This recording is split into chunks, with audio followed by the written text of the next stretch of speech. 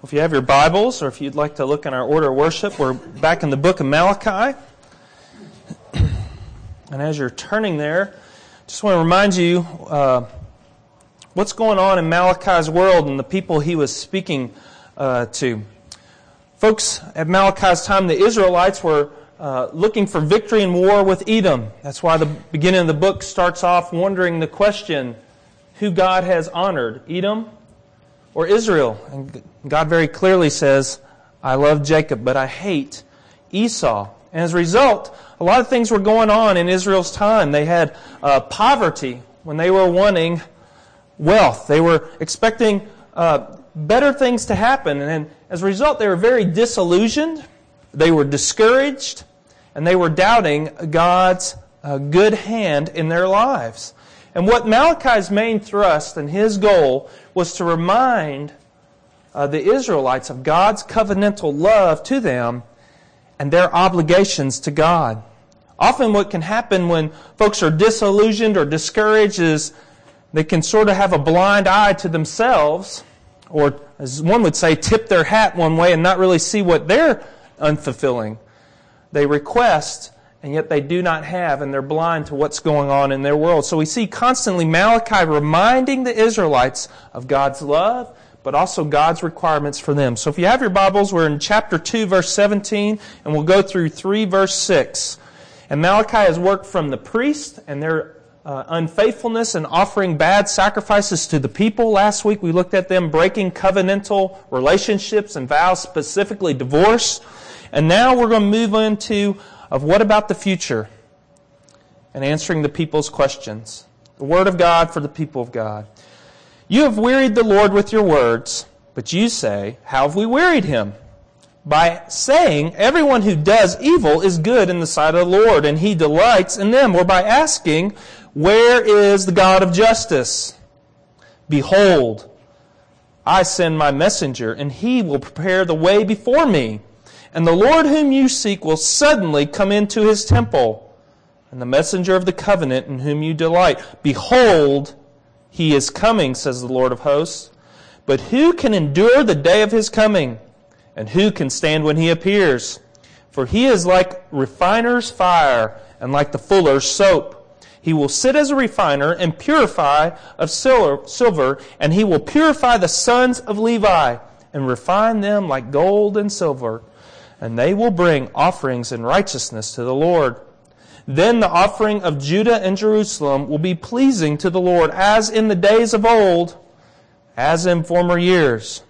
Then I will draw near to you for judgment, and I will be a swift witness against the sorcerers, against the adulterers, against those who swear falsely, and against those who oppress hired worker in his wages, the widow and the fatherless, against those who thrust aside the sojourner, and do not fear me, says the Lord of hosts. For I, the Lord, do not change. Therefore you, O children of Jacob, are not consumed. Let's pray. Father, we ask that your blessing would be upon this text for the preacher and for the people who hear. And may these words of yours enlighten our souls and our mind to accomplish your works and accomplish your purpose in our life. And we ask that in the mighty name of Jesus. Amen. Well, what would you say is the most common verse known in the Bible today? John 3:16, I hear. Well, that's very true. However, if we were to have, not Rasmussen, but the other guy who does all the polling, Barna, he were to tell you what the favorite verse is today, it's not John 3:16. He would say it's Matthew 7, verse 1. And perhaps you've heard it before. It goes like this: judge not, lest ye be judged. It is very often used. And if you're a fan of Oprah, she quotes it quite often. It's a text that is very commonly used in today's day and age. And unfortunately, it's completely given out of context when it's often said. In other words, what people say when they say this is, I should give no judgment against any action of a person by another person. In other words, I shouldn't do anything or judge whatever's going on in their life. I should not judge the alcoholic His disease is genetic. I should not judge the homosexual or the adulterer or the fornicator or the reviler or those who hold a different doctrine than those outside of Christ Jesus. I should not judge another religion or denomination, and I should not question the heart, because if one is sincere, then that is the qualifying motive. And we know that's not what Jesus meant when He said, "Judge not, yes, lest ye be judged." Because if you look at the rest of the text, it's very clear. What Jesus is dealing with is not judging, but judging with hypocrisy. In other words, as He says, do you pick out the speck in your brother's eye, but you don't notice the log that's in your own eye? The issue is not judging. And if you doubt me on that, I would encourage you to look a little farther in verse 5 of Matthew chapter 7, when He says, "Do not give dogs what is holy, and do not throw your pearls before pigs, lest they trample them underfoot and turn to attack you." When Jesus is making those statements about dogs and pigs, He is making a judgment about the character of other people. He's saying they are acting unholy. They're acting like swine. And so we should be careful to who we give our precious things to. The Apostle Paul often made judgments as well. We read just recently how he went into Ephesus. And as he went into most cities, he went to the synagogue. And most times he reasoned with them for 3 Sabbath Sundays. And it's at that point usually that he made a judgment call. Are they going to continue to hear my message or not? Surprisingly, in the book of Ephesus, he stays 3 months. And they actually begged him to stay coming back. But eventually, he removed himself because he had to make a discernment, a judgment about, are these people hearing the gospel or not? Why am I talking so much about judgment this morning? Well, today in our text, we see the faithful people of God are making a judgment about God. They're looking at God and they're asking this question. And Malachi starts from right at the beginning. They ask this question, where is the God of justice? Where is He? God, you say you're this person, but we don't see it happening. And we see God blessing and delighting, in their eyes, evil. Where is this partiality? So why are they asking these 2 questions? Well, let me give you 2 answers or propose. First of all, their enemies were hanging around. Right at the beginning of the book, we saw the issue of the question of the Edomites. These Edomites were constantly attacking them, constantly provoking them. God, where is your blessing? I thought you were going to not honor them and honor us. So they asked that question. Why are our enemies remaining, God? And second, there's a huge focus on this whole book about material possessions. Look with me. Chapter 1, verses 6 through 14. The priests don't give the best animals for sacrifice. It makes you wonder where the best animals were going. Obviously, they were being protected and guarded. In chapter 3, the Israelites, we'll see next week, were not bringing their tithes into the church. They were holding back. And last week we saw how they were breaking covenants with one another. They were not being faithful in their word and their business dealings. They were no longer viewing each other as family under God the Father. They were viewing each other as individuals. And I believe the reason they were so much focused on their material possessions is they were not experiencing the blessings they were hoping for. In fact, the Israelites expected God to bless them because they were His people. But they began to miss. They had a disconnect happening. They saw that their blessing should happen merely out of a relational connection and not out of a covenantal relationship where stipulations were to be fulfilled and they were expected. And as we've seen in Malachi, there was this expectation of blessing without any return of obeying God's stipulations. It's kind of like what we see here in America today. God bless America, but continue to bless us when we choose to continue to go against your ways.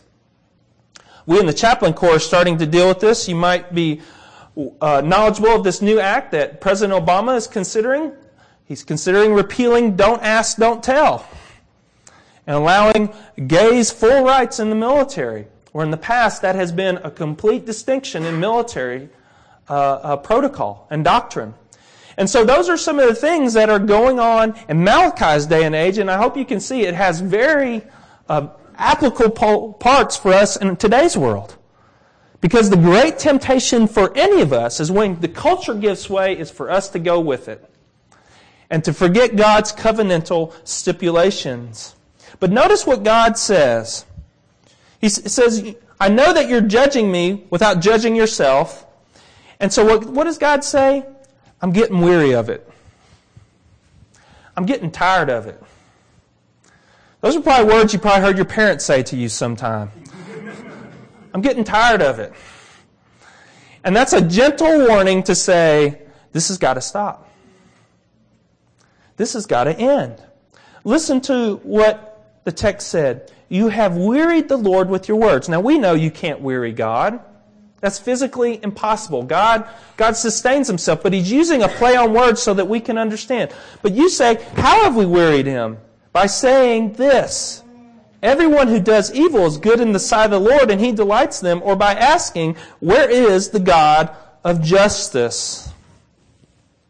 Well, when we see the people asking their questions, we got to sort of look behind these questions and ask, what presuppositions are these people holding on to?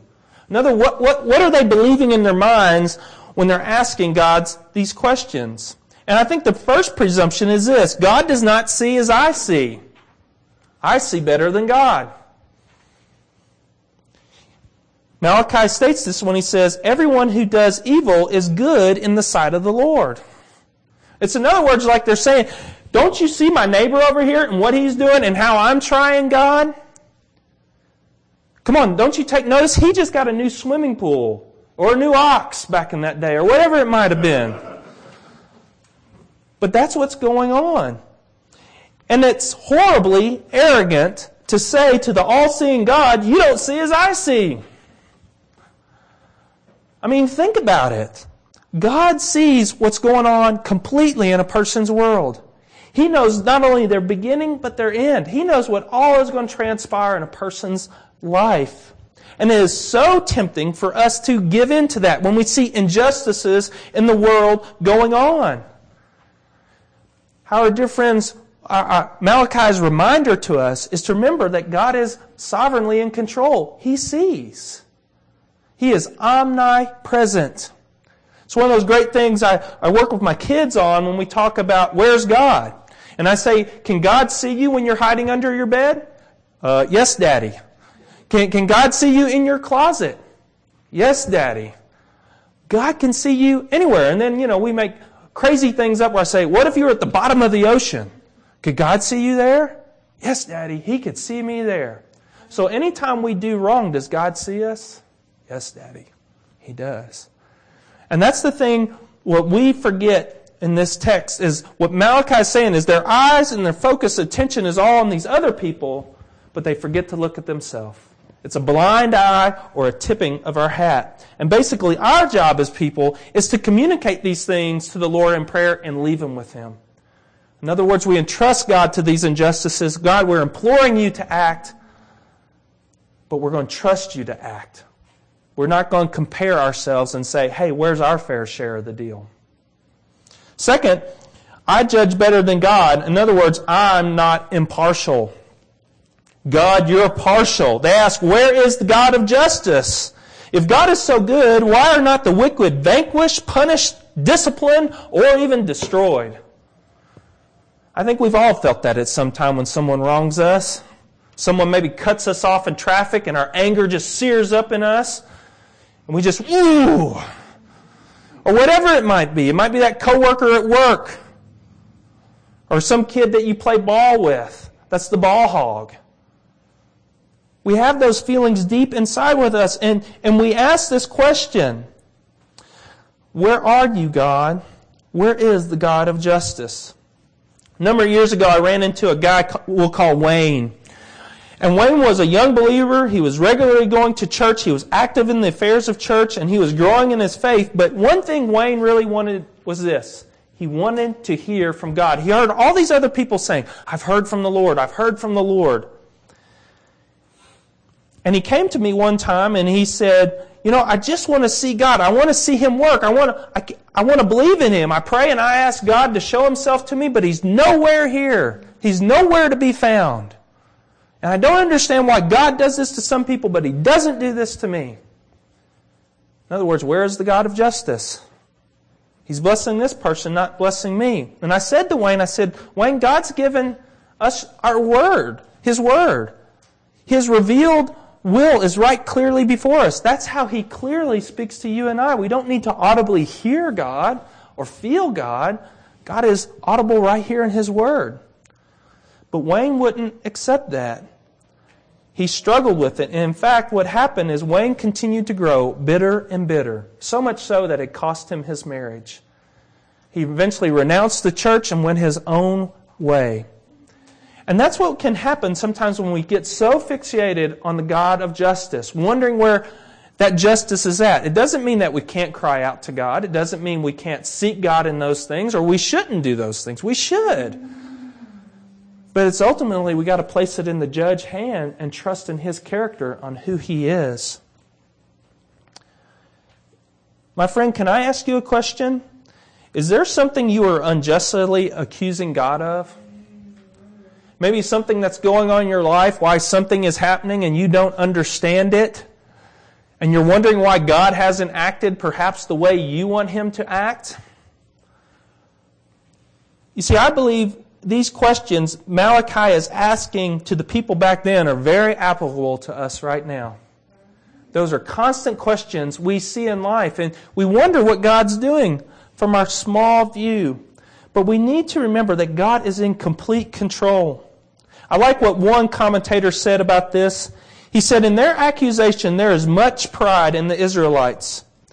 This pastor said, it demands that the only wise, holy, all-powerful, sovereign God of the universe come down to our level, defend Himself before our petty human standards of justice. God was managing the universe quite well long before we were born. He raises nations up and brings the nations down. He imposes judgment upon individuals through the inevitable outworkings of their sin and the sin of others. Yet when something does not go the way we like, we scream, where is God, and why doesn't He do something? If we are going to be His people, we need to trust in His sovereign promises. We don't dare accuse God of doing wrong. God is good. And God is good all the time. We need to remember that. And we need to speak to people of that, because there's folks out there who blame God continuously for their situations. Whether it's the drunkard saying, you made me this way, or the gossip saying, I cannot help myself to share these choice stories. I just love to talk. I like what Pastor James Montgomery Boyce said. Every attempt to excuse ourselves, it is in the final analysis an attempt to blame God. It is saying, as Martin Luther in his lectures on Genesis accused Adam of saying, Lord God, Thou hast sinned. And that's what's going on. You see, God does not do wrong. He didn't create sin. We did. And He is at work in our lives to accomplish this. So what is God's response to these charges, and how does He speak to these people who have some wrestlings with God's justice and yet are dealing with discouragement and disillusionment? What does God respond? Well, look with me in chapter 3, verse 1. God's answer is, He is coming, and there will be a judgment. 3 verse 1, He says, Behold, I will send my messenger, and he will prepare the way before me. In the book of Malachi, this is the second time Malachi has used the word behold. The first time was in chapter 2, verse 3. And when that word is used, that's like highlight back in their day and time. It's like underline, bold, what we like to do with Microsoft Word so someone doesn't miss what we want to communicate. This is what He's saying. Behold, my messenger is coming. And it's very clear that the person He is talking about, this messenger, is John the Baptist. Notice the play on the words too. When He says, my messenger, that's the same words in the Hebrew for Malachi's name. My messenger. And he's making a play here. And he's referring to John the Baptist. In Isaiah chapter 4, verse 3 and 5, we hear this. A voice is calling, clear the way for the Lord in the wilderness. Make smooth in the desert a highway for our God. Let every valley be lifted up and every mountain be made low. And let the rough ground become plain and the rugged terrain a broad valley. Then the glory of the Lord will be revealed and all flesh will see it together. For the mouth of the Lord is spoken. You see, the imagery is really clear. And we don't quite understand this in our day and age. But back at that time, when a king came into town, there was someone who came before him. A heralder. The one who would say, here comes the king. And people got ready. My kids love to watch the movie The Lion, Witch, and the Wardrobe. And the kids walk into the camp, Aslan's camp. And if you remember the scene, they come up to the tent where Aslan is residing. But before Aslan comes out, the centaur comes out. And everybody knows he's telling them to get ready and bow, because the king is about ready to come out. And Peter, Lucy, Edmund, and I'm forgetting the last person's name. Thank you, Lucy, Susan. They all come out, and they're sort of wondering, but thankfully they're English. And the English know when the king comes out, you bow. Now I wonder if Americans would have gotten that one.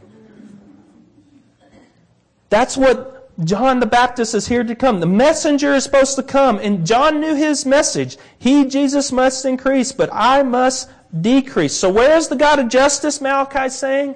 Well, He's coming. And you will begin to see the messenger. He is about ready to show His face. Prepare yourselves. And dear friends, think about this. These were the last words of God in the Old Testament before the arrival of John the Baptist. There was almost 400 years of silence.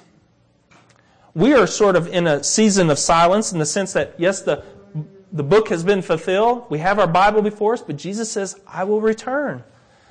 And it's our job as people to always, as Christians, have that on our mind. He says He will come like a thief in the night. But there are warnings to us as the collective church to be prepared, to be ready. And here again, is Malachi saying to his church, be ready.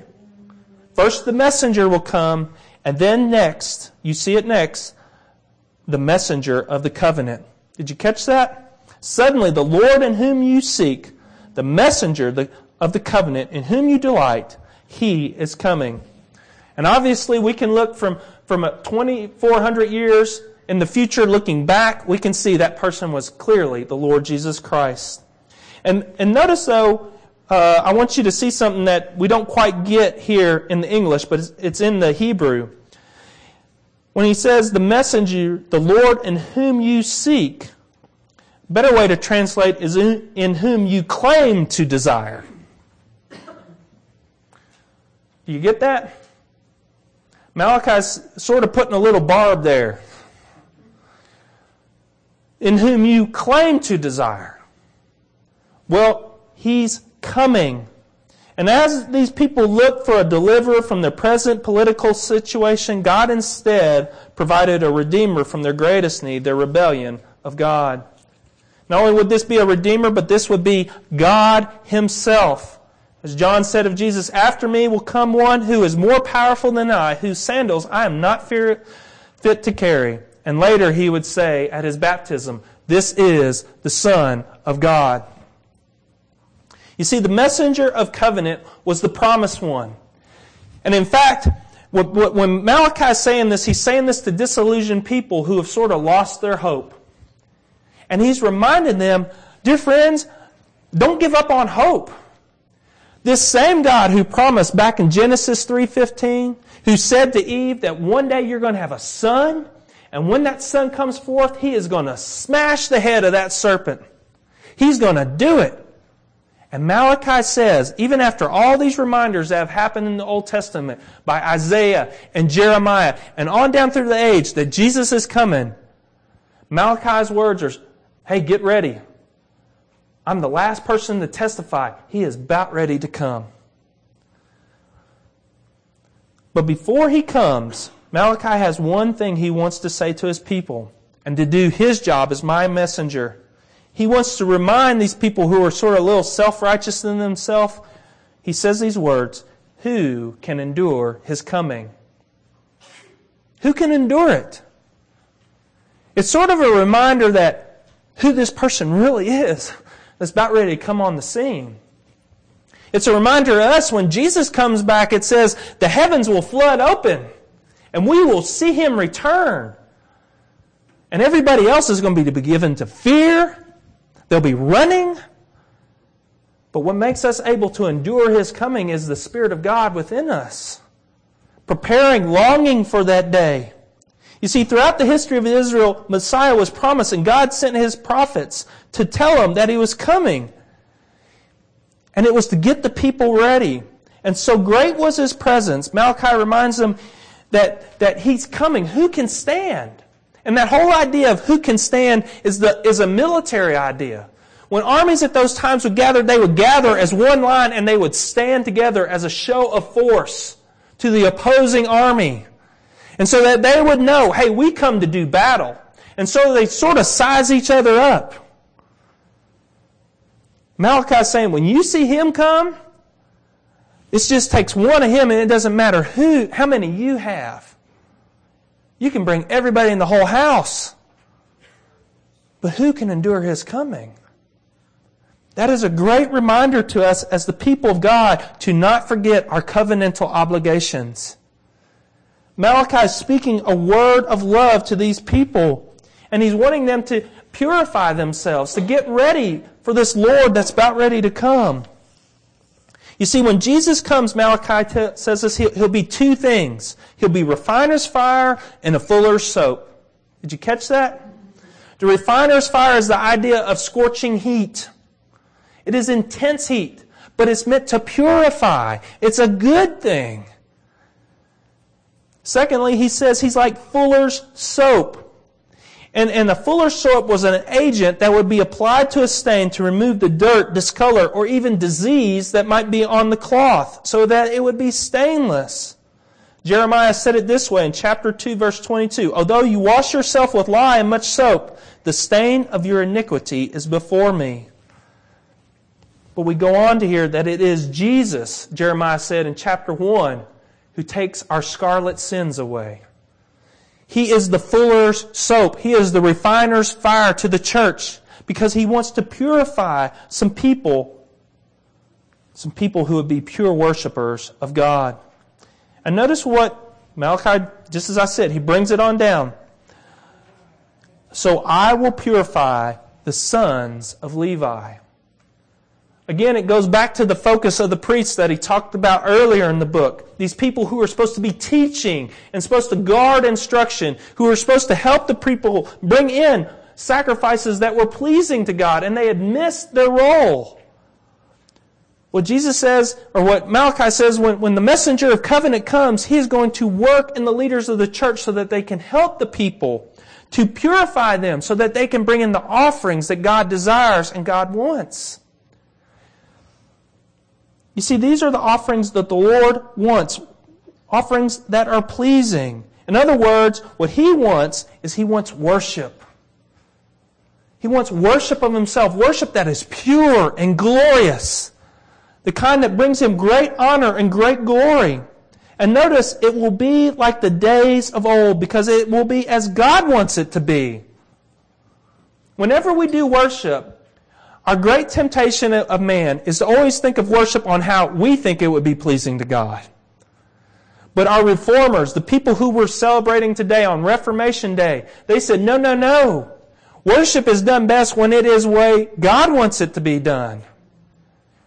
Where the preaching of the Word, where the singing of psalms, hymns, and spiritual songs, where the sacraments are given during the worship time. Those are things that God wants. He wants those pleasing, not where we invent ideas and we come up with creative ideas that are outside His Word. It's what some call the regulative principle. It's the principle we do worship the way God wants to do worship. Well, why does Malachi tell us these things? Well, he also has a